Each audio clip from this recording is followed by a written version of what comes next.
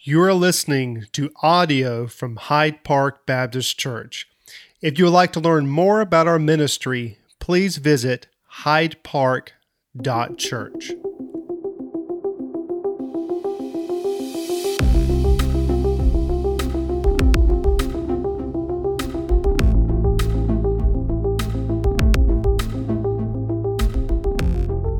Of the book of Hosea chapter 14, if you don't mind turning over there. I want to read this chapter 3 before we get into it. Hosea chapter 14. I hope you kind of understand. I think you figured it out that we certainly didn't walk through all 14 chapters very closely. There's a lot more that Hosea had to say. We just tried to give you kind of an overview of it, maybe a new hunger and desire to get into the minor prophets, especially the book of Hosea. So there's a lot more that Hosea had to say. And remember, in the minor prophets, especially Hosea, when you read through a minor prophet, you're not reading through it chronologically. It's sometimes one of the difficulties in reading the minor prophets is we tend to read everything chronologically, and sometimes it doesn't make sense. If you look at the minor prophets and even the major prophets, it's more of sermons that they were delivering to the people. There's parts where they're narrating and telling about what's going on in the country, and then there's other times where they're delivering God's message.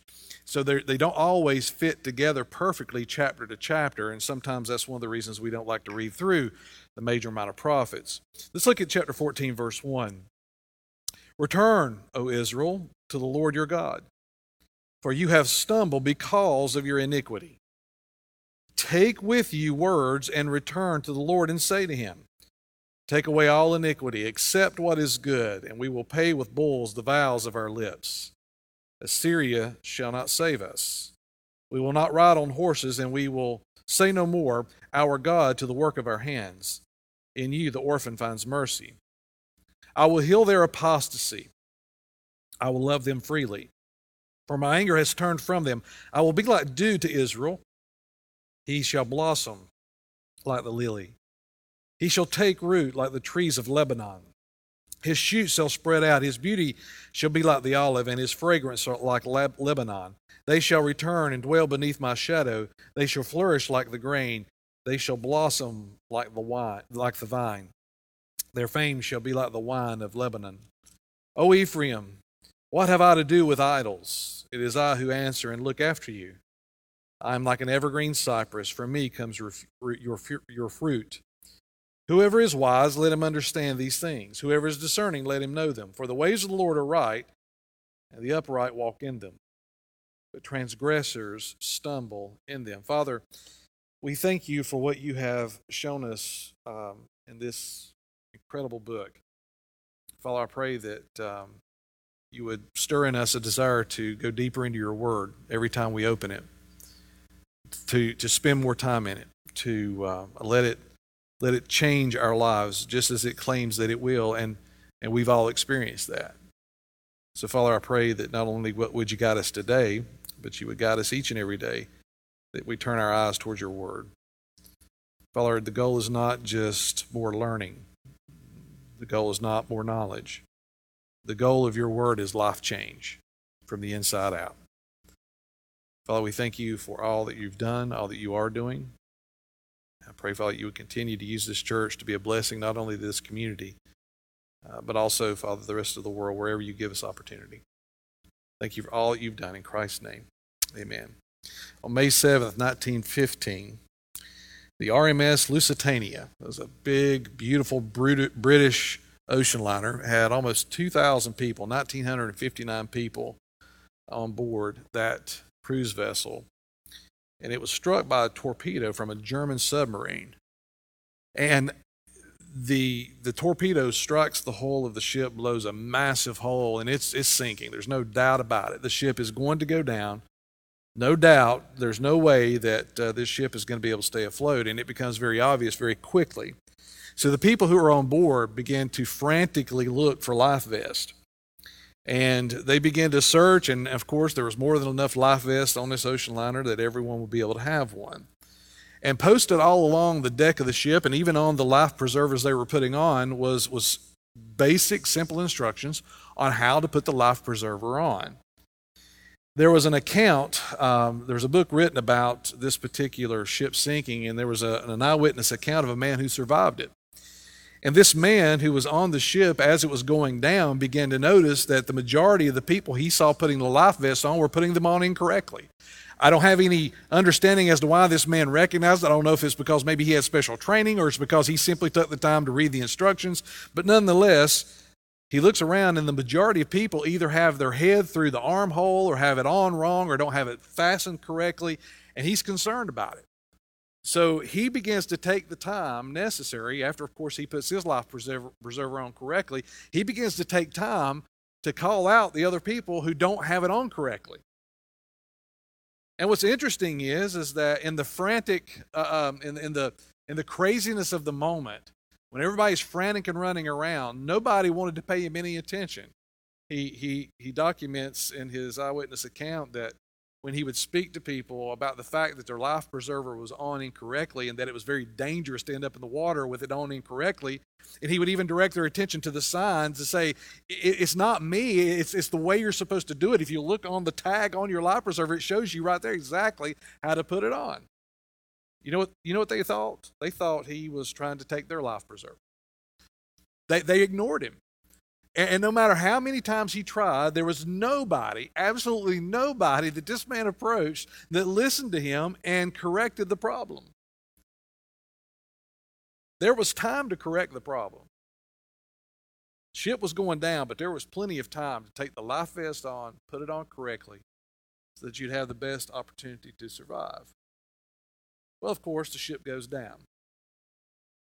1,198 people died. 1,100, almost 1,200 people died. And this man who gives this eyewitness account, he says that once he was clear of the ship and once he was rescued, when the Coast Guard and the rescuers showed up, that he turned around and he looked across the water, and you know what he saw? He saw hundreds of people floating upside down. Because the way they put the life vest on was positioned in such a way that when they fell into the water, instead of raising their head above the water, it positioned them in such a way that their head was under the water. And when he looked across the ocean after the ship had went down, he saw hundreds and hundreds and hundreds of people that could have survived if they had only taken the moment to take seriously the instructions that were printed right on the life vest, or the ones that were printed on the ship, or at the very least, the few people that he warned.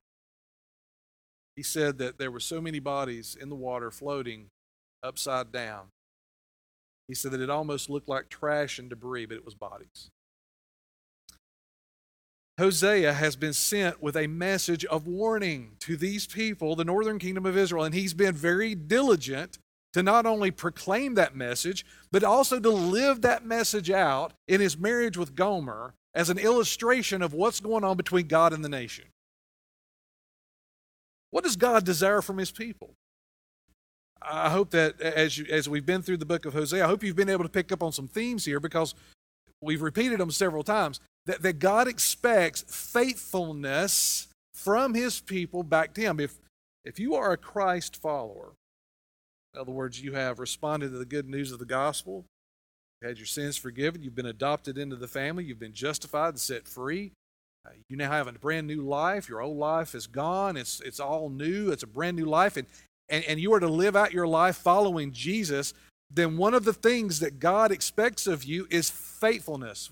What does that mean? Well, if you look at the illustration of Hosea's life, Gomer was anything but faithful. She was chasing after every other man she could get her hands on, just like the nation of Israel was chasing after every false god that they came in contact with, specifically the false god Baal. So God expects faithfulness. He expects commitment. He expects an evidence of the fact that you love him. I mean, it's one thing to say that we love God. It's one thing to say that we sing about and we talk about and we say that we love God and we love his word and we love his church, but is there evidence in your life, fruit, that speaks to that reality? Well, God expects that in us. What's even more amazing is that God enables us to live the life he's called us to live. Did you know that? The last thing I ever want you to hear me say is that it's about you getting stronger. It's about you getting better. It's about 10 steps to a better you, that you would somehow find the strength within yourself, you alone, to do better and to be better. Well, the fact is, you don't have that capability.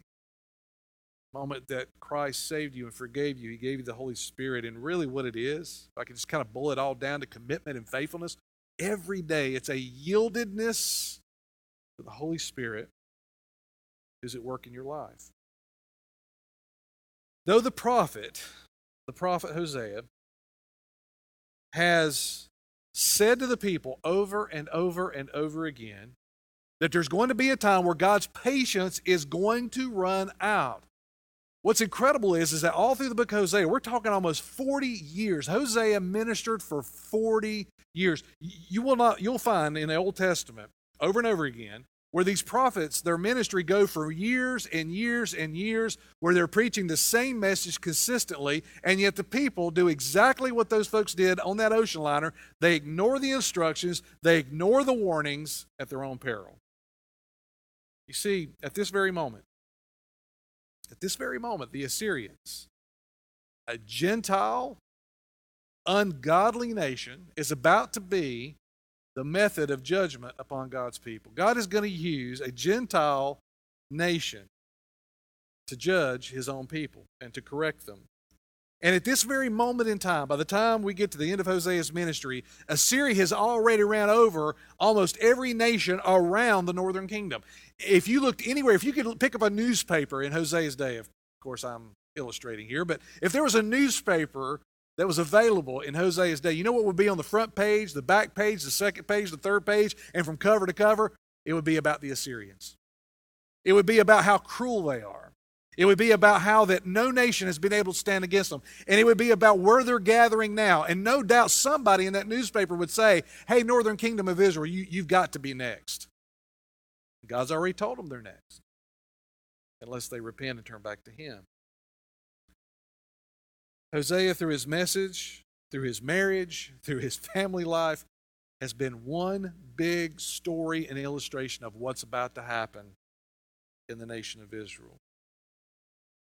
God has this active ministry in your life. It's called conviction, correction. Live for God the way that He's called you to live. And when we divert from that, when we miss the mark of what God's called us to do, either in our thinking, in our actions, there is something that comes upon us called conviction. There's this immediate understanding that I have stepped out of the will of God and I'm being disobedient. And in that moment, and in the moments that follow, where God continues to speak through you, through His Word, through other people, God's desire for you is that you'll correct course. If you're lost, God's message to you is consistently the same. And that is, surrender, put your faith in Jesus, have your sins forgiven, be adopted into the family, be justified, and the message is still the same. The message for the lost person is this: if you continue to turn away from God, if you continue to turn away from the gospel, if you continue to reject the truth, there's going to be a time when the ship sinks. It could be the end of your life. It could be judgment upon this world. It could be the next step in God's prophetic calendar and what He's going to do, but make no mistake about it. Your time is limited. Here's the thing you got to understand. Do not ever mistake God's patience. Don't ever mistake His patience for forgetfulness. Don't ever think that because God is extending you opportunity after opportunity to get right with Him, whether you are born again and you need to repent and forgiveness of your sins, or whether you need to come into the kingdom of God as a child of God, make no mistake about it. Never mistake God's patience for appeasement. Never mistake His patience that he's turned His eye away from your sin and that it's no big deal. Because I believe that's what exactly was happening in the northern kingdom. They took His patience, His long-suffering, and His love, and His grace, and they began to think, it's no big deal. We can do what we want to do. Look at verse 1. It says, Return, O Israel, to the Lord your God, for you have stumbled because of your iniquity. Notice how Hosea here and in many other places throughout his messages, he lays the responsibility squarely at the feet of the nation of Israel. There is no excuses. There's no other way to get around this. The fact is that these people have broken the commandments of God. They have turned their back on God and turned towards an idol. They have broken all of the commandments, but primarily the commandment that they will have no other gods before Him. And because of that, they have stumbled. They're experiencing a drought. At this particular point, not only are the Assyrians gathering, but all the prominence, all the wealth, all that Israel had and was enjoying, over time they've lost it all. And you know what? What's interesting about that is even through the pain, even through the judgment that God is already pouring out upon this northern kingdom, they are still running headlong towards idolatry. There's something about our flesh that when we get so down into sin and disobedience, we ignore the very warnings that God is giving us to turn back. It's incredible. In my own life, back in times in my own life, if I look back, there were times where I was living in such a way that was not in God's will, and there was moments and times there where I was trying to run headlong into that, and God was sending warning after warning after warning. It may be through a friend, it may be through a message, it may be through a song, but God is putting red flags up everywhere to say you are going down a path that's going to bring not only destruction in your life, but to people you love the most. He says it's because of your iniquity. Look at verse 2. Hosea says, take with you words and return to the Lord. Notice that. Hosea says to the nation of Israel, this northern kingdom, this is the last message, by the way. This is it. Hosea's ministry is going to come to a close, and the people have time to respond. The ship is going down. There's a hole in the hull. Make no mistake about it. The Assyrians are going to roll over this place, but if they will repent, if they will turn back to God, then God will stay that judgment. Look at what he says. He says, take your words and return to the Lord. Take words and go back to God. And here's what God wants to hear from you. Look at verse 2. Look at the latter part of that. Notice that quotation mark right there in front of the word take. Here's what Hosea is saying. Hosea is saying to the northern kingdom, take these words, take something like this, go back to God and offer these words out of a heart that is broken. Don't just repeat them. Don't just say them. Mean what you say. And here's what he says to them to say to God. He says, take away all iniquity. That word iniquity, we've seen it several times, but what it means is evil. It really means a heart that is turned towards disobedience and evil. It is a desire to do exactly that which is opposite of God's will for your life. Notice this. It says, take away our iniquity. Take away all of it. In that statement, if the northern kingdom comes to this place of repentance, they come to God and they say, God, take away our iniquity. In that single statement, you know what they're doing? They're admitting the guilt that they have. Up until this point, all through Hosea's ministry, 40 years, there has never been an admission of guilt by the northern kingdom of Israel. In spite of all the sermons and all the warnings and all the drought and all the pain and all the hurt, there is nowhere in Hosea's ministry where we see that the northern kingdom turned back to God. But Hosea says to the northern kingdom, go to God and say these words, take away all iniquity. In other words, accept responsibility. It is not your parents' fault. It is not your culture's fault. It is not the fault of your generations before you. It is your fault. Take responsibility for your own actions and go to God with these words, God, forgive us of our sins. Forgive us of our iniquity. I can't tell you how many times I've done this, and I would imagine that maybe you have too. That instead of going to God and saying, God, I messed this up. I missed the mark. God, I got this wrong. Oftentimes what I'll do, even in a prayer, I will say to God, yeah, God, I messed up, but it's her fault or his fault or the church's fault or the community's fault or the world. And we go on and on and on, and we never really take responsibility for the things that we've gotten wrong. Oftentimes, I've learned this over the years. I don't always do it well, but there's a phrase that I use in my prayer time, especially when I'm confessing my sins, and that phrase is this: God, I agree with you that thing that I did, whatever it is, fill in the blank. That thing right there, that action, that thought, that words that I spoke, that response that I had, God, I agree with you that it's wrong, and I take responsibility for that action. It is nobody else's fault but mine. This world that we live in, we've adopted a victim mentality. That victim mentality says it's not really my fault, it's always somebody else's.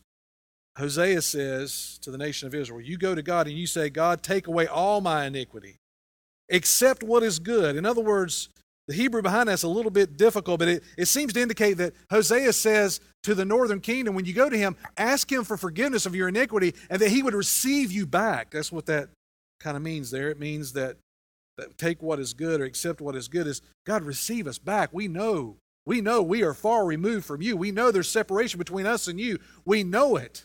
We've heard the message. We're responding to the message. God, forgive us of that iniquity. And when that iniquity has been forgiven, that relationship is restored.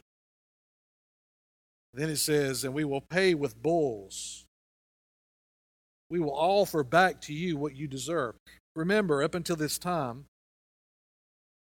and even all the way through to Assyria destroys them, that they are both trying to offer sacrifices to a false god on their altars, while at the same time trying to appease God with offerings as well.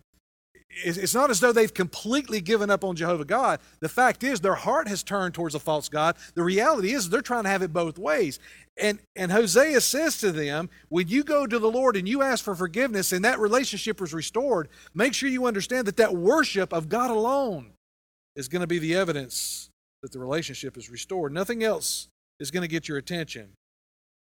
It says, we will pay with bulls the vows of our lips, or the fruit that is going to be the result of the iniquity being forgiven is a restored relationship with God, and that is going to be evident in our worship of God alone. Verse 3, Assyria shall not save us. Now, that's an interesting statement.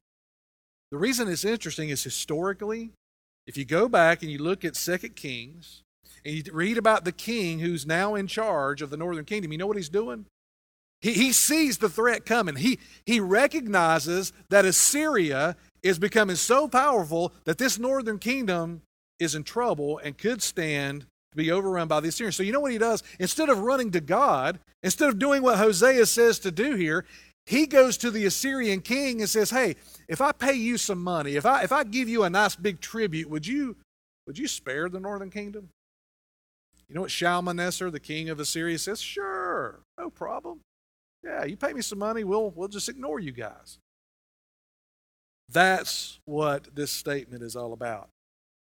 Hosea knows that this has happened. Hosea knows that the king has tried to bribe the Assyrians, and he says, hey guys, God, not only do I know that, but God knows that. God knows that you're running to them trying to make a deal with that nation. And by the way, you might need to acknowledge that when you go to him. Assyria shall not save us. In our prayers to God, what are we running towards? What are we running to? What kind of false gods have we set up in our life that we're running to? You know what would be great is in that prayer of repentance that we acknowledge the fact that the thing we've been running to for years and years and years have failed us, and only God can restore. Assyria shall not save us. We will not ride on horses. Look at the latter part of verse 3. And we will say no more our God to the work of our hands. That's the key issue, is it not? They have been fashioning gods out of wood and stone and bronze, and Hosea indicates that they had a couple of calves, bronze calves that had been set up. Here's where the repentance really begins to kind of rub on their lifestyle. What the nation must be willing to say to God is that God, no longer are we going to say to these idols that they're our God. Now understand what drove them that direction to start with. They would look on the high places, on the hillsides, where these altars had been set up to Baal, and they saw all kinds of fleshly, ungodly, sexual impurity, all kinds of things that were going on in this Baal worship. And that awakened something in this northern kingdom that they wanted to be able to cast off all of the boundaries that God had set up. And we want to participate in that because, well, it's something we desire. So not only had they bowed to Baal worship, but Baal worship had taken a hold of them. It had rooted down deep in their life. And it was giving them fleshly entertainment and satisfaction. So they're going to have to walk away. To walk away from Baal means to walk away from the fleshly desires that caused them to pursue Baal from the very beginning.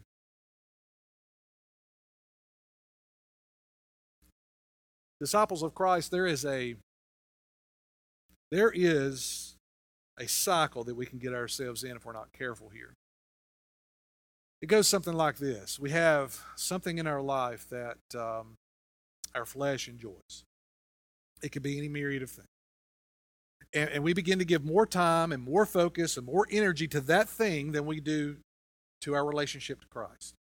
Instead of sitting at the feet of Christ, learning from Him and His Word, walking with Him, worshiping with Him, bending our lives, surrendering our life to Him daily, this thing in our life becomes to get bigger and bigger and bigger, and we give it more time, more treasure, more emphasis. And then we get into this mode where we go, okay, I know this is wrong. We sense the conviction of the Holy Spirit upon us.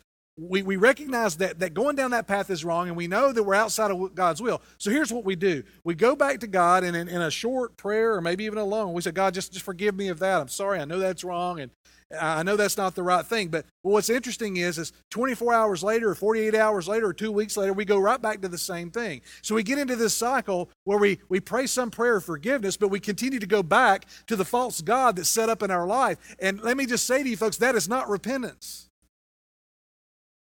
And the reason you keep going in that big circle is because you've never really turned away from the idol that has crept up in your life. You keep going back to it. You keep giving it time. You keep giving it treasure. You keep giving it your devotion. And I'm here to tell you that that is not the definition or the reality of repentance. Repentance is a change of mind, a change of heart, and a change of actions about that thing, whatever that thing is.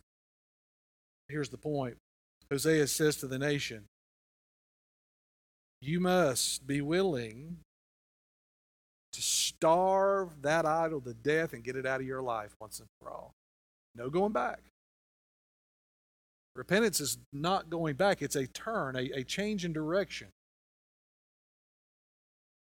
I'm concerned that it's at this place, whether you're lost or born again, if you're lost, it's that moment of complete surrender where you say, I'm no longer going to pursue this thing in my life because I know it's not going to save me from the judgment or the wrath of God. For the believer, it's that moment where we know we're being convicted as a son or a daughter of God, and we sense that conviction, but yet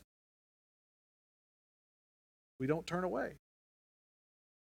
We may turn away for a week, 2 weeks, 2 months, 6 months. We tend to find ourselves right back at the same place. These are the words that Hosea says to the nation to come to God with. Notice verse 4. This is God's response. If the northern kingdom will come to God with this kind of a heart, this is how God is going to respond to them. I will heal their apostasy. Notice that. I will heal their apostasy. You would imagine that God would say, I will forgive them, and of course that's included. But God says, not only will I forgive them, but I will heal them of their apostasy. What is their apostasy? Chasing after a false God. So listen to what God says here. God is saying, if you will come to me, not only will I forgive you, but I will restore you, and I will give you the desire in your heart to follow me and to surrender to me and live beyond idol worship. Here, this is the amazing thing. So often, so many times, down through the years, when I'm sharing the gospel with someone who's lost, there's this moment of recognizing that Christ is who He says He is.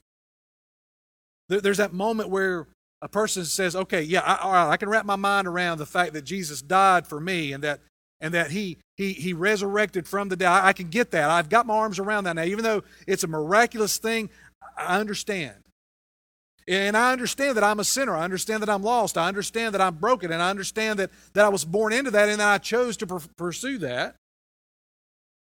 So in other words, they've got all the necessary pieces to take that step and repent, be born again.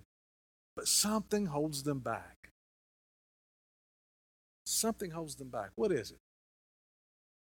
Well, it's that God that's already taken place in their life. I'm not talking about a brass statue or a golden calf. You know what I'm talking about. Money, fame, power, drugs, alcohol, pornography. I mean, the list goes on and on. It could be any host of things. But there's something that holds them back. And then when I began to talk about that thing that they're going to have to surrender, you know what they say? I don't know that I can. I don't know that I can do this. I don't know that I can give this thing up. I know that it's wrong. I know that I should want to do this, but I don't know that I can. I don't know that I can give up my addiction. I don't know that I can give up my alcoholism. I don't know that I can walk away from any of this. But that's the beauty of the good news. The gospel says that if you're willing to surrender it, that God will heal you from whatever that is.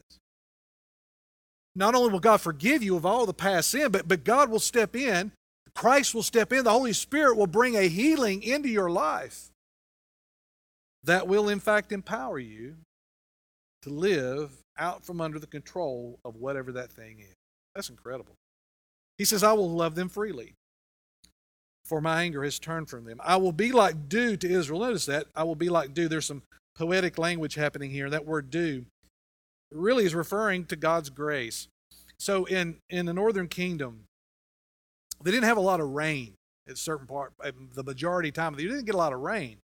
So how would their crops survive? Well, the dew would come up and it would water the plants, and it would instead of it being like this mighty rushing rain that just washed everything away, it would be a calm, cooling effect to the plants, and it would rise up. God says, I will be like a dew to Israel. My grace for all that you've done, my mercy for all that you've done is available. And instead of washing you off the map, it's available to you. And when they respond to God's grace, look what God does. He shall blossom like the lily. He shall take root like the trees of Lebanon. His shoot shall spread out. His beauty shall be like the olive, and his fragrance like Lebanon. They shall return and dwell beneath my shadow. They shall flourish like the grain. They shall blossom like the vine. Their fame shall be like the wine of Lebanon. Notice this. It's really kind of a straightforward thing, but notice that the words that they are to come to God with is basically 2 verses. 2 verses. But notice God's response to their repentance. There's 4 verses of content there that God says, I'm going to pour out blessing upon you. I'm going to restore you. I'm going to allow you to grow down deep roots. I'm going to allow you to bear fruit. I'm going to allow you to return. I'm going to allow you to be part of what it means to be whole with me. But isn't that how you found God's grace? That in all that you've done wrong and all your failings, when we turn away from those things and we find forgiveness, that God's grace and His love and His mercy is so bountiful, it far outweighs the foolishness that we've been involved in. I wondered why that Hosea would mention Lebanon 3 times. Anytime you're reading God's Word and you see repetition, you need to pay attention to that. So God is repeating Lebanon. What is it about Lebanon that God says, I'm going to make you fruitful. I'm going to make you put down some roots. I'm going to let you bear fruit. And He keeps referencing Lebanon. Well, it's interesting that where the northern kingdom, Samaria, where the northern kingdom is located, to their north is Lebanon. Guess what came out of Lebanon? Guess what came out of Lebanon to the northern kingdom? Baal worship. As a matter of fact, Lebanon to the north is like ground zero for worship of idols. And as the northern kingdom moved up to Samaria after the split of the kingdom, this Lebanon influence came down into the northern kingdom, and the ideas of Baal worship and Ashtoreth and all that happened in that northern kingdom is the result of what was happening to the north. Guess what God says to them? He says, if you will repent, if you'll come back to me with these words, if you will surrender yourself, then I will make you like a fruitful vine in ground zero of where idol worship is happening. Guess what God says? God says to the nation of Israel, you will be a light in a dark place. But until you repent, until you come back to me, there's no way you're going to be able to be light, because you're just like them. There's no difference between Lebanon and the northern kingdom. Remember, God's covenant people were given the law to love God, to love each other, and to be different from everyone else, and therefore draw people to the worship of God and surrender to Him. So God is saying, you'll come to me with these words, I'll heal you, I'll forgive you, I'll restore you, I'll let your roots grow deep, you'll be able to bear fruit once again. Remember last week we talked about that vine that looked really luxurious but was bearing no fruit? God says here, I will return you to fruit bearing. Verse 8. He says, O Ephraim, what have I to do with idols? It is I who answer and look after you. I am like an evergreen cypress. In other words, God says, I don't change. Nothing changes with me. And He says, from me comes your fruit. In other words, Northern Kingdom, if you want to bear fruit, It's only going to be because you come back to me with these words. You repent, truly repent, surrender your life, and be used of God once again. Quickly turn over to 2 Kings. 2 Kings. I want to show you where this all ends up so that we kind of wrap the whole thing up. I want you to see where it goes. 2 Kings 17. 1st and 2nd Kings, 1st and 2nd Chronicles is like a historical timeline of kings. And we get what happens beyond Hosea's ministry. Hosea preached and proclaimed God's message for 40 years. Look at verse 13. 2 Kings chapter 17, verse 13. So this is the historical background of what's happening at the end of Hosea's ministry and beyond. He says, "Yet the Lord warned Israel and Judah by every prophet and every seer." In other words, the writer of 2 Kings says that the northern kingdom and the southern kingdom had prophets that were sent to them to warn them, to say, look, judgment is coming. And what was their message? Turn from your evil ways. Keep my commandments and my statutes in accordance with all that the law has commanded your fathers. And I sent to you by my servants the prophets. But they would not listen, but were stubborn as their fathers had been, who did not believe in the Lord their God. They despised his statutes and his covenant that he made with their fathers and the warnings that he gave them. They went after false idols, and they became false. And they followed nations that were around them, concerning whom the Lord had commanded them that they should not do like them. And they abandoned all the commandments of the Lord their God, and made for themselves metal images of 2 calves, and they made an Asherah, and worshipped all the host of heaven, and served Baal. Look at verse 17. And they burned their sons and their daughters. Make no mistake about it, that if you continue to follow a false god, it takes you to some dangerous, awful, ungodly places. That the nation of Israel, northern kingdom, had gotten to the point where they were sacrificing their own children as offerings to a false god. And they used divination and omens. They were getting into all kinds of witchcraft. And they sold themselves to do evil in the sight of the Lord, provoking him to anger. Therefore, the Lord was very angry with Israel and removed them out of his sight. None was left but the tribe of Judah. And eventually, go back to Hosea, eventually the tribe of Judah is going to be judged as well. Why did I want you to see that? It's because after all of Hosea's warnings, after all of his messages, they continued their false worship, false idols. They did not come back to God and ask for his forgiveness. They did not come back and repent. They did not come back so that he could then restore them.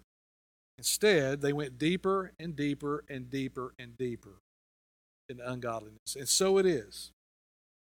And so it is, both with believer and unbeliever.